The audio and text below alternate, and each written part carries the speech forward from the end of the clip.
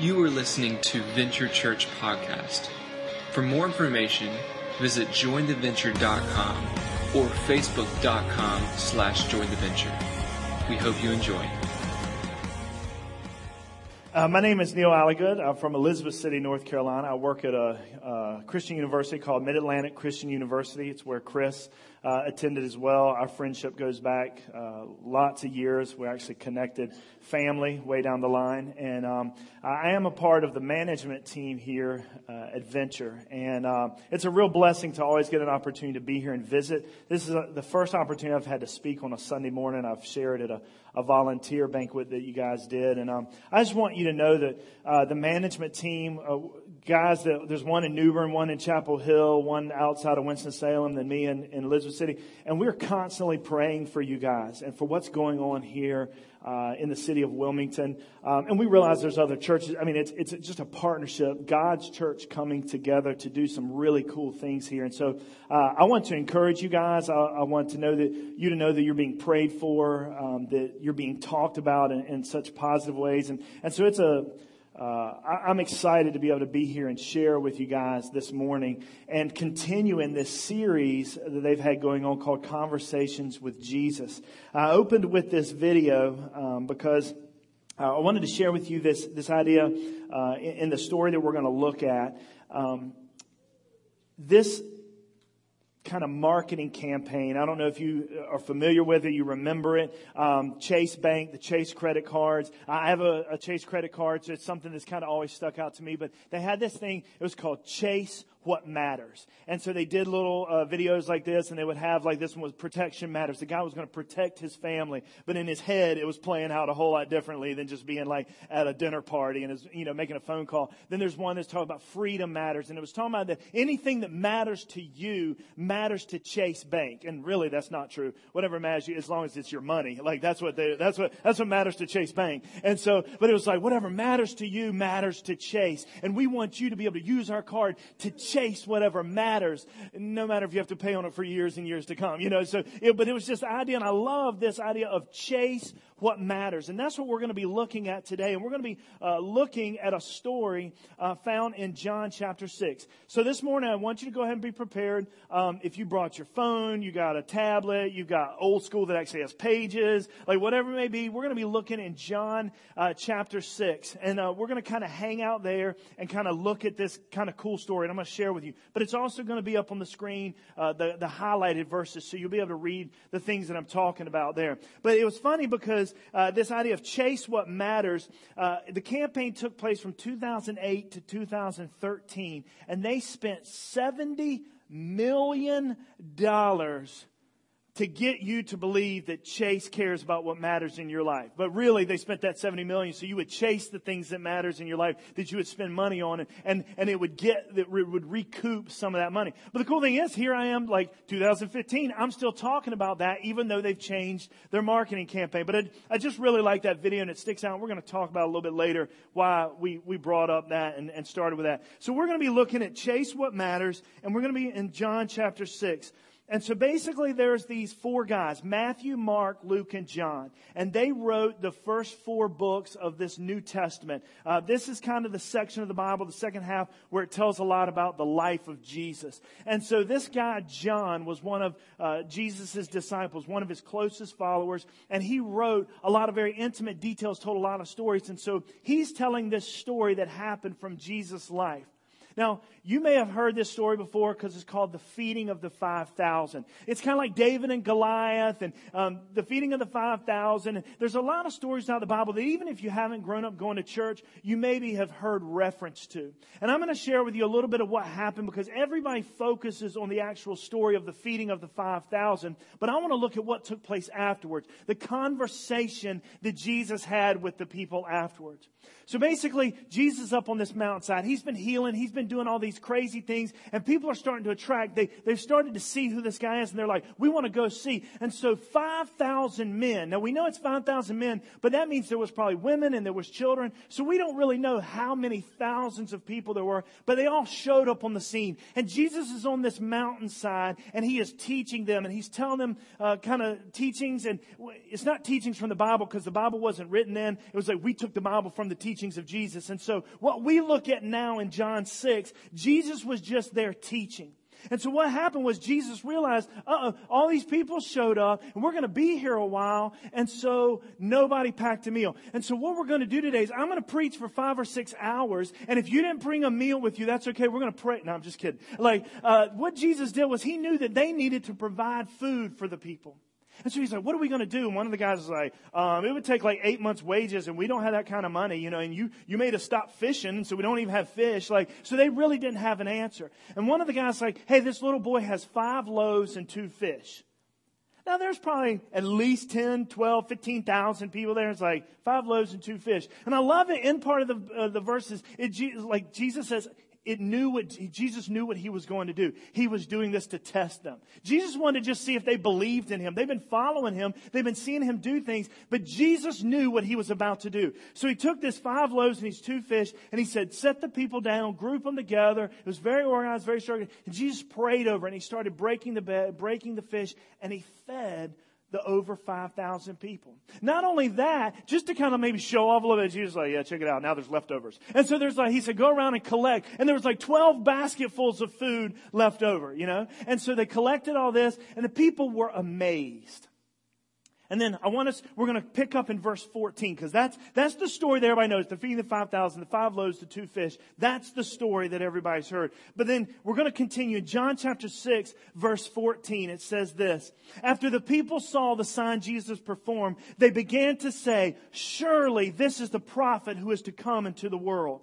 Now, that doesn't mean a whole lot to us, but if you were in the Jewish culture, which they were, and that's what Jesus was, down throughout the years, hundreds and thousands of years, there have been these prophecies. These prophets have been writing and saying there's one coming. There's coming a Savior, a Messiah, the person who's going to rescue us. Because they were under this Roman rule, and they were being oppressed, and that's all they wanted was freedom from the Roman rule. And so the people started getting excited. Like, this is the guy. This is the Messiah, the Savior. This is the one that's coming to rescue us.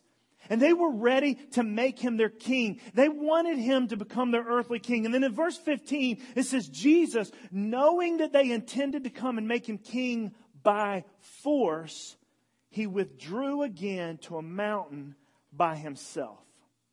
Jesus knew that they were chasing this earthly king. They were chasing this dream, this idea that they had that was going to make everything right. But he knew that that wasn't what he was called to do. And it said he withdrew. And I love it says again, this isn't something new. This is something Jesus did all the time. He withdrew by himself to get right with the Father, to pray. And sometimes I wonder if maybe Jesus went there because it would be easy, the earthly side of him, to get swept up into this and go, maybe this is what I'm supposed to do. But he pulled aside and prayed to his Father and got in communion with the Father and was reminded of what his mission was, of what he was called to do. So he goes off to this mountain alone to pray. The people kind of disperse because they've got their bellies full. They've seen some entertaining things. And they kind of go and do their thing because night comes.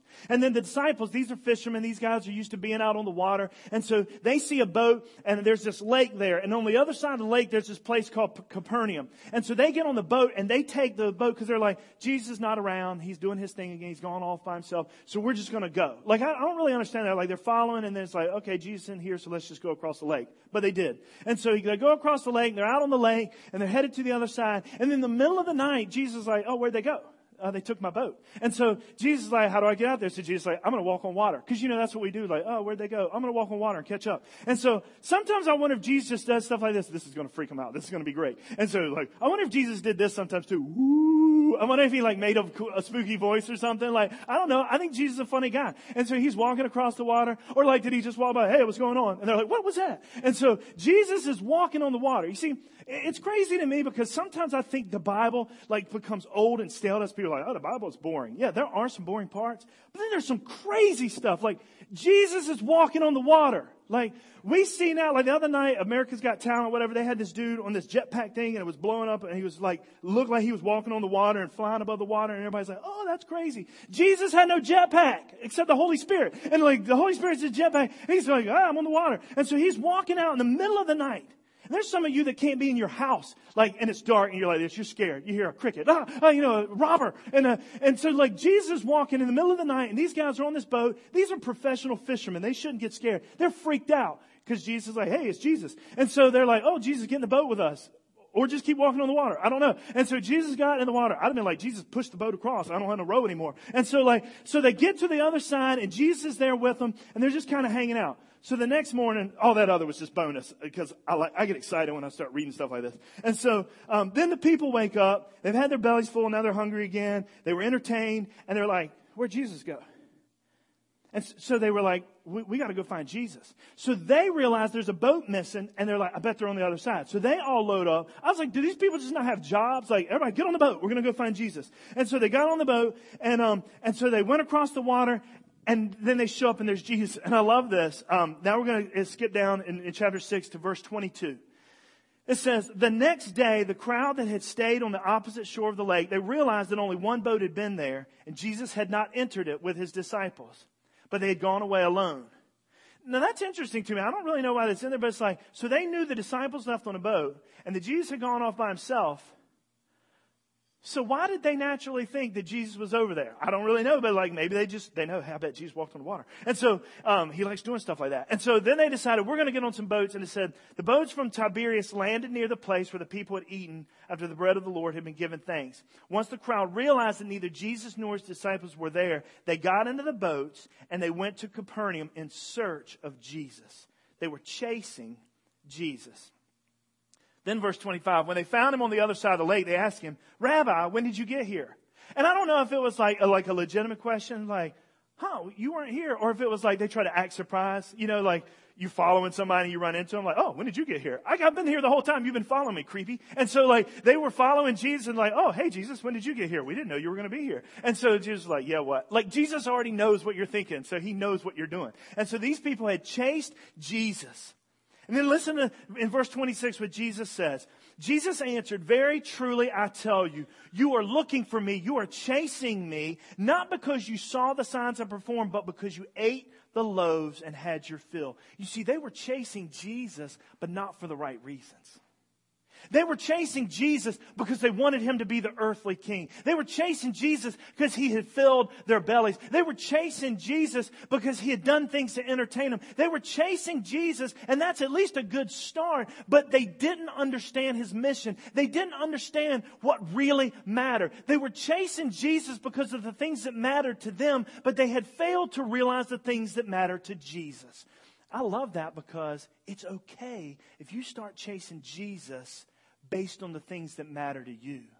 Because eventually Jesus is going to help transform you to start caring about the things that matter to him.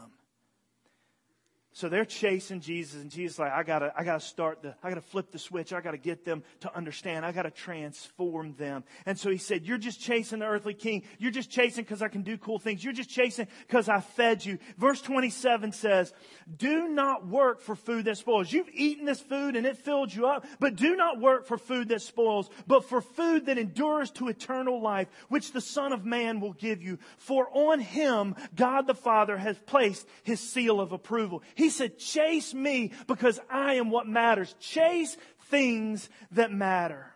And I love it in verse 28. The people are now kind of starting to get it. They realize that maybe they did chase him, but they didn't chase him for the right things. And they said this. Then they asked him, what must we do to do the works God requires? What are the things that matter? What is it that God wants? Like, okay, we're chasing you, but what does he want us to chase by being near you? What are the things that matter? And Jesus answered, the work of God is to do this. Believe in the one he has sent. Chase Jesus. Chase Jesus with everything you have. I don't know what you think about when you hear that idea of chase. Somebody tell me, when I talk about chasing something, anybody got something that what's something that you chase? This is the interactive part. You're like, oh no, I didn't know he was going to ask those questions. We're just sitting here in the dark, and we want to be like Aaron talked about. We want to be on social media and whatever, sit in the dark. Like, don't talk to us. Like, somebody tell me something you chase. Ice cream. Yeah, boy, man. And how creepy are those? Like the creepiest music ever, and kids are like, we love it. You know, like, oh man, they're going to haul our children off. Like, you ever think about that? Like, ice cream trucks are sketchy, you know. And so I don't know if the guy's in there like cranking a ding, ding, ding, ding, ding, ding, ding. You know, you expect something to pop out the top. But like, you chase an ice cream truck because you want that little rocket pop or whatever, the orange sherbet thing. Everybody knows, you know, the little rainbow thing. Everybody loves an ice cream truck. Something else you chase. Money. Yeah. Sports teams. Amen, brother. I'm an athletic director, and I was coaching basketball last year, but I don't coach anymore, and I get out of control. But I love Carolina Tar Heels. I love the Washington Redskins. I know that's horrible. Chris is going to come to Jesus one day and stop liking the Cowboys. Amen, brother. Woo! And so, all right, what are some other things we chase? Grandkids. Yeah. I said that like I know. I don't have any grandkids. But I watch my parents, and my parents have grandkids, and so they're like all about them. I think of one time, cause there's no cool way to chase something, right? Like we can try, guys try to chase girls and they try to come up, it's like, yeah. But when you're going to chase something, you got to go after it. You ever been late for a flight? Everything cool goes out the window, man. You're like, women are like pulling heels off because they try to be cool. Women, stop wearing high heels to the airport. You're going to have to take them off anyway. And so they're running. They got one and they're just running in a circle because I got one off. And so you're chasing things. I think of when I was in elementary school, I went to this little Christian, Baptist church elementary school. There was 7 of us. And so, and they were real strict, and you couldn't get demerits, even though you were 4. I don't know what a demerit is, but I don't want it. And so, but the school was here, and it was on a loop road, and it was in our little town. And so the parents would come in, they would drop you off. And one day I had to turn something in, and I had forgotten, and I left it in the car. And it was something signed by my parents, but it was going to give me that last thing, and I was going to get suspension or something. And so I had that moment of terror, because as the car pulled off, I was like, no. And so I could, so I watched which way they went, because there was one short way and one long way. And so I realized that they went out the long way. And seriously, you can't do this anymore. Elementary school, they got you on an ankle bracelet. And so, but I was like this, and I took off, and it's na na na na na. And so I was thinking, can I beat my mom's car driving? And I had to run, and I was in a dead sprint. And I ran down the street totally how out of control is this? I'm running on a public highway, sprinting down the street trying to catch my mom. She's driving on the other side, and I see her at the stop sign, and I'm screaming and waving, and I finally stopped her, and I was able to get that car. I was like, I gotta have that. I'm gonna get a demerit. I don't know what it is. I'm gonna have a suspension. And so, but I had to have that. I was chasing. That was nothing else mattered in the world at that moment but getting that piece of paper and taking it back to my teacher. And that's what I think about when I think of chasing. I think about greyhound dog races and that little rabbit. And it's going, and them dogs are just running. They don't know, but they're chasing this rabbit. It's not really a rabbit. They're just chasing something. And in our life, we chase a lot of things, and God wants us to chase what matters. And here he's saying the people are like, okay, tell us what it is that we need to do. And Jesus breaks it all simply. He says, chase the bread of life. Chase me. Chase Jesus. But chase him for the right reasons.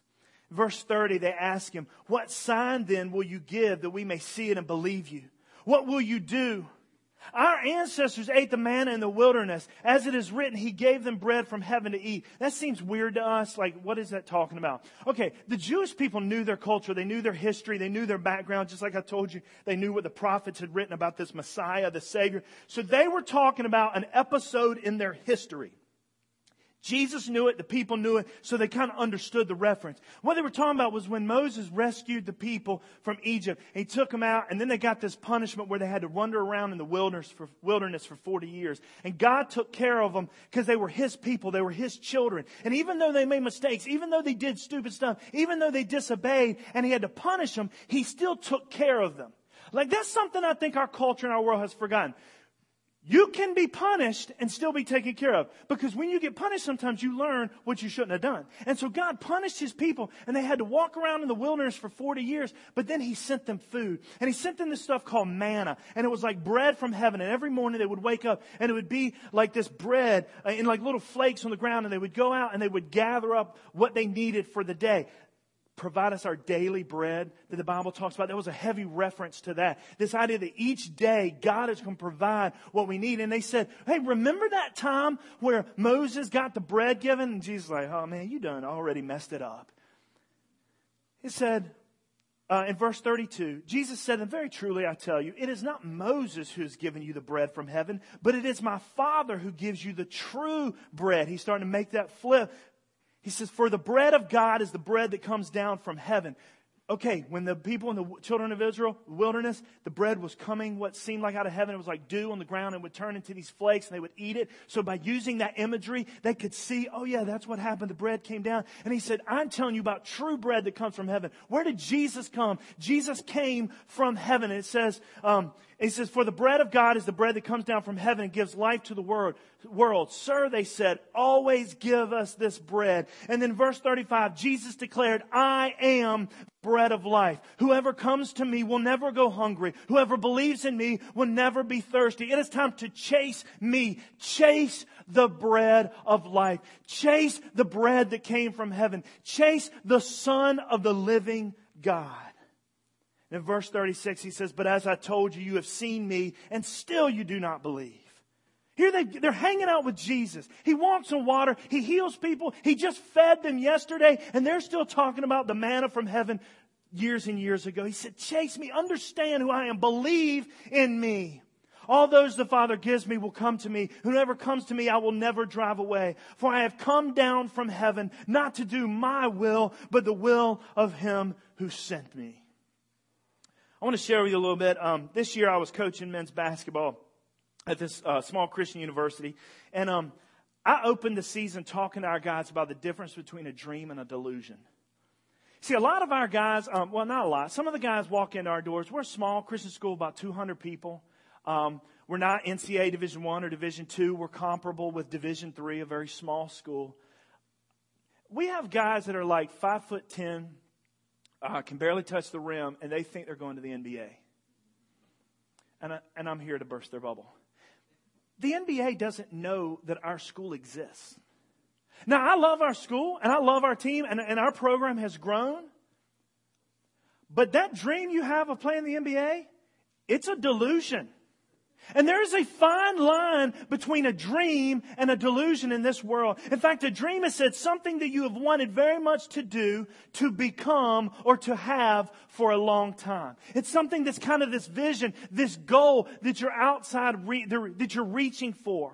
But listen to delusion. It says a false idea or belief that is caused by mental illness.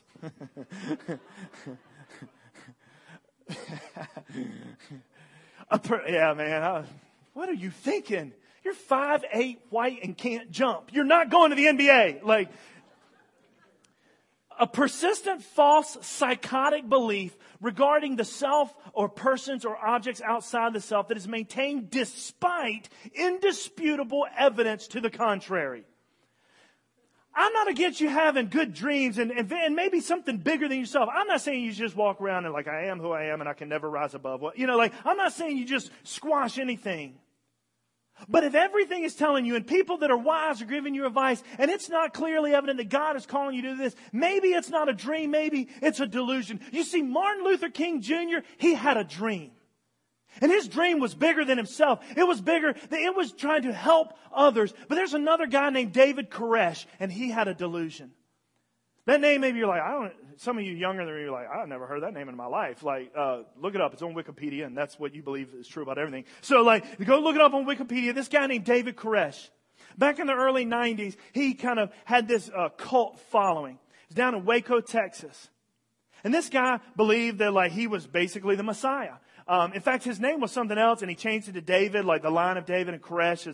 It's like a name of something.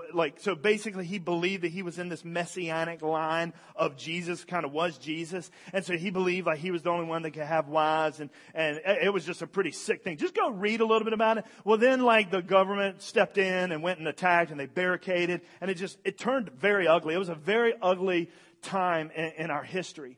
And so they kind of went in, and there's some confusion as to who fired the first shot. But basically, they wiped out all these people, and he died in a firefight there.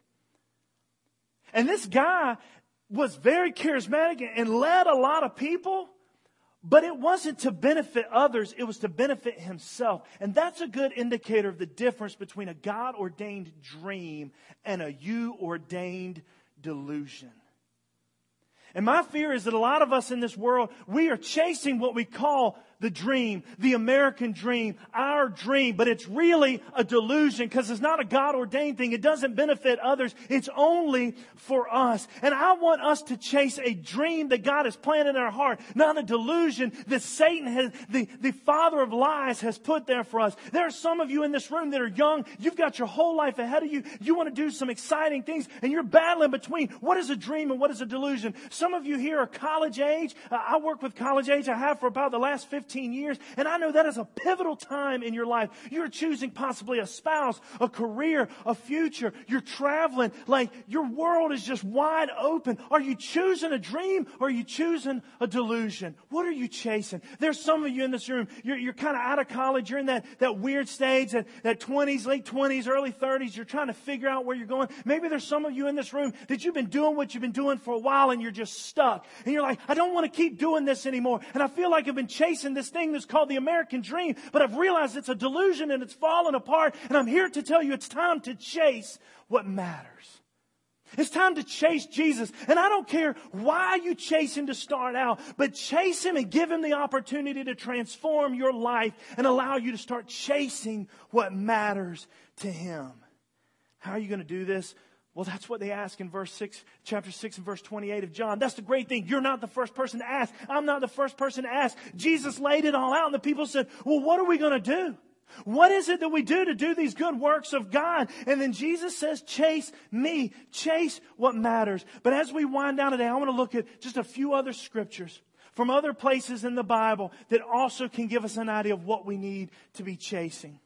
I've chosen two from the Old Testament. This is kind of the bigger section of the Bible and the closest to the beginning of the book. And this is kind of some of those writers and those authors and those prophets and those prophecies. And there's books of wisdom and literature and history and all this stuff there kind of setting the stage for Jesus to show up on the scene. So all this was kind of painting the picture and telling you what's going to happen. Then Jesus came on and started fulfilling all those things that happened in the Old Testament. And then I've got two that are from the New Testament. That's the life of Jesus.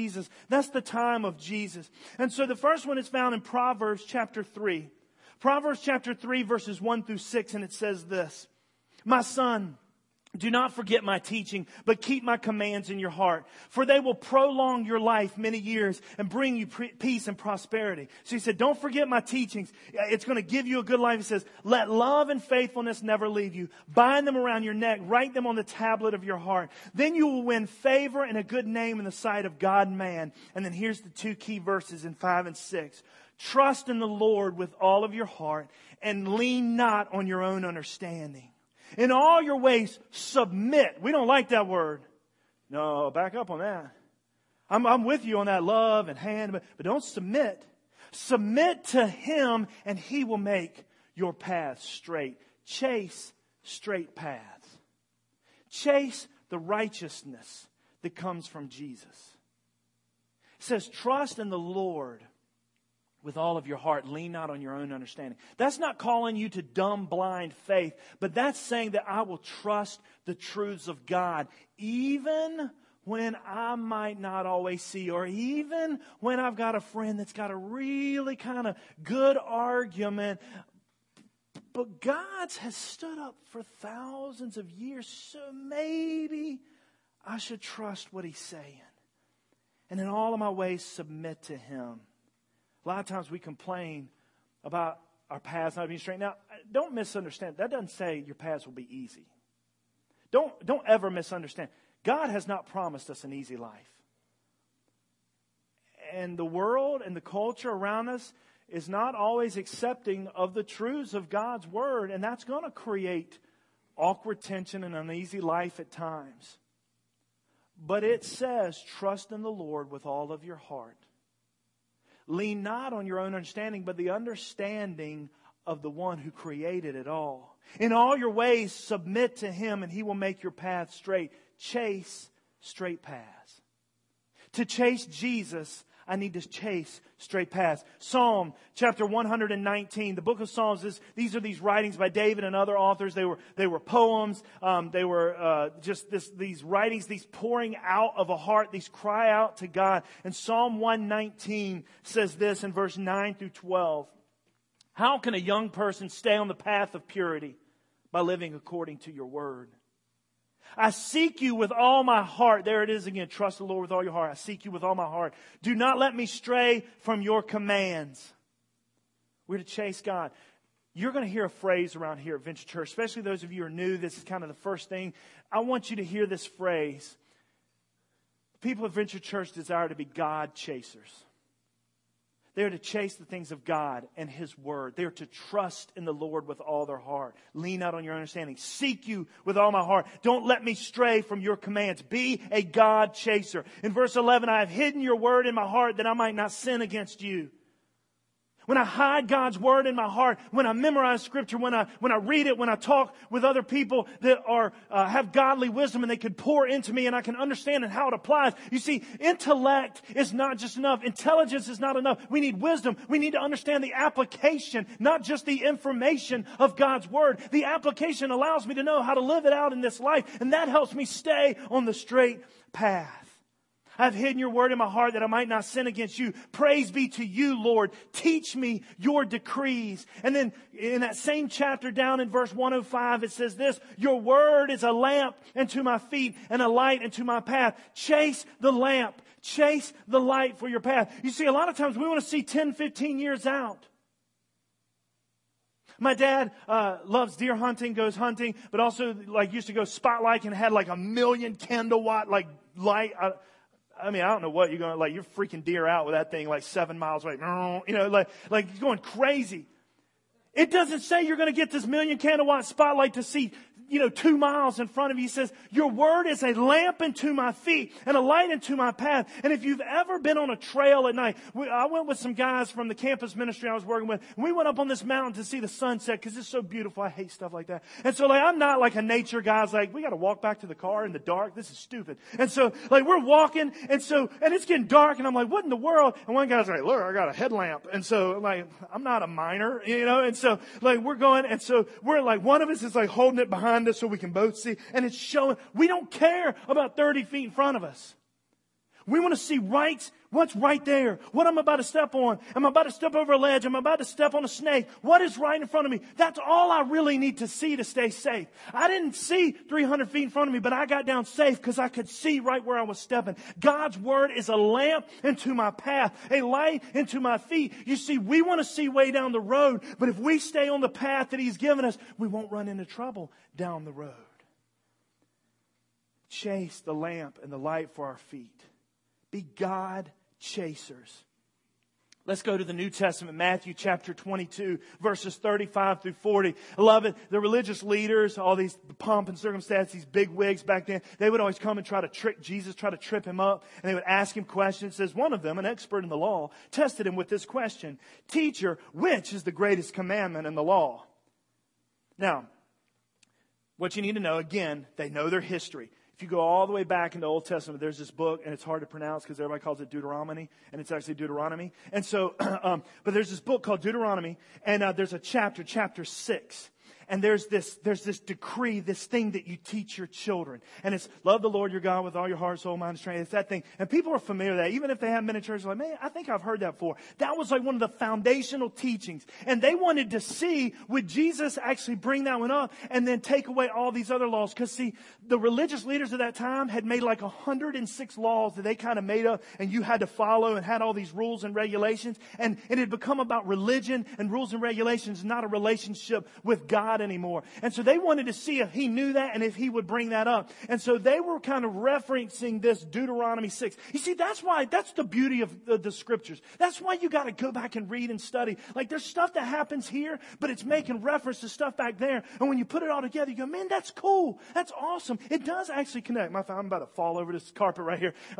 Pay no attention if I fall off. I'll keep talking. And so, Deuteronomy 6, so they know this back here, and they want to see if Jesus, and this is what Jesus Jesus said. I love it. He references it himself. In verse 37, Jesus replied, love the Lord your God with all your heart, with all your soul, and with all your mind. This is the first and the greatest commandment. That's what they asked. What's the greatest commandment? So he's saying, chase God. But he didn't leave it there. One of the biggest buts of the Bible, right? This is a big but, okay? Yeah, you can say that in church. And so anyway, he's like, he said, yeah, you should chase God with all your heart, soul, mind, and strength. But there's something else. He said, and the second is like it, love your neighbor as yourself. Don't just chase God, but chase others. One of the phrases you'll hear is, I said, you need to be God chasers, grace-shaped love agents. God-chasing, grace-shaped love agents. That's what Venture Church wants to be about. And I'm telling you right now, it isn't a checklist of things. It isn't, well, we're going to chase God, and then, okay, we're going to be grace-shaped, and then we're going to be a love agent. No, when you chase God, you can't help but be grace-shaped, because God pours grace, just a pile of grace out into your life, and He covers over a multitude of sins through the power of what Jesus did on the cross. And then because of that, you can't help but begin to love others. You can't chase a God, be near a God that once chased you, and then not decide to chase other people. It just cannot exist for you to love God, to chase God, for Him to pour into your life, for you to have the realization that God chased you. He loved you so much that He sent His Son from heaven down to earth and chased you all over this earth, found you wherever you were in the darkest moment of your life. And He sent His Son to a cross and sent His Son to a tomb, and He raised again on the third day because God chased you. And when you chase God, and when you become grace-shaped, you can't help but chase others. Because that's what matters. And you become love agents of change. And you pour that grace and that mercy and that love into their lives. Love God with everything. Be a God chaser. But love others. Be love agents. The last verse I want to share with you is found in 1 Corinthians chapter 1 Corinthians chapter 1, verse 22 through 24, and it says this. Speaking of this, how do we chase others? Jews demand signs and Greeks look for wisdom. Plain and simple, but we preach Christ crucified. That's not a very powerful thing. Hey people, let me tell you about our leader. This great God we got. Yeah, He was nailed to a cross. He won. And that doesn't sound very impressive, right? Oh yeah, He submitted. And they killed Him. Wow, I want to follow that. That sounds so countercultural. It's not some rich and famous and powerful person. It's this guy that they nailed to a cross. But then He rose on the third day from the empty tomb. And that gives us power and victory over death. It says, Jews demand signs, Greeks look for wisdom, but we preach Christ crucified, a stumbling block to the Jews, foolishness to the Gentiles. But to those whom God has called, both Jews and Greeks, Christ is the power of God and the wisdom of God. Chase others by preaching Christ. You say to me, Neal, you know what? This whole thing is kind of new to me. I've never been to Bible college. I don't even really own a Bible. I haven't studied a whole lot of things. Just tell them what Jesus has done in your life. That's all that really matters. Just talk to people about the transition from God chasing you to you chasing Him. That you're chasing the bread of life and the impact and the power and the difference that that's bringing. The fact that now you want to love others the way God has loved you. The last verse I read in John chapter 6, verse 38 says this. This is Jesus once again. Conversation with Jesus, Jesus' words. For I have come down from heaven not to do my will, but to do the will of Him who sent me. You see, even Jesus chased what mattered. And that was the will of His Father. If there was ever anyone that walked this earth that deserved to do His own will, it was Jesus. Jesus was perfect. He was sinless. He walked on water. He healed people. He broke bread all over the place to feed 5,000. Jesus should have been able to do whatever it is that He wanted. And you know what He wanted to do more than anything else? Simply the will of His Father. If Jesus wanted that, how much more should we? Because God has rescued us from all the things He didn't have to rescue Jesus. Not only did He didn't have to rescue Jesus from all this, He didn't rescue Jesus from a horrible death. He allowed Him to do that, to pay the penalty and the price for our lives. When we chase God, we become grace-shaped and we become love agents for chasing others. So as I close this morning, I want to leave you with a couple questions. In your life, will you be chasing a dream or a delusion? And I really want you to think about that. Are you chasing the bread of this world? The bread, the money, the physical things, the food, bread. Are you chasing those things in this life? Are you chasing a dream or chasing a delusion? Are you chasing the bread of life? The very words of Jesus? Or will we be found chasing what matters? Back at the beginning, I showed you that video. And man, that guy was living the dream, right?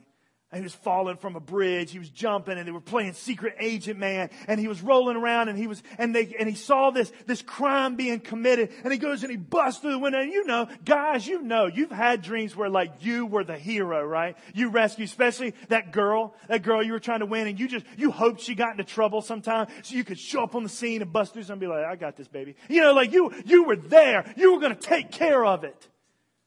And that's what he did. But it was all a delusion. He was really just on the phone and somebody else was handling the business. God's handled the business. Our freedom matters. Our eternal protection matters. God chased what matters through giving His Son Jesus. And now all He's asking us to do is the same. Chase not the delusions of this world, but the dream that He has implanted on our hearts. And we do that by being God-chasing, grace-shaped, love agents of change. Chase God. Chase His Son, Jesus, the true bread of life. Chase others with the message of Jesus. That's how we will become true secret agent man, secret agent woman, chasing what matters for Jesus. Will you pray with me? God, we just thank You so much for Your love and Your mercy.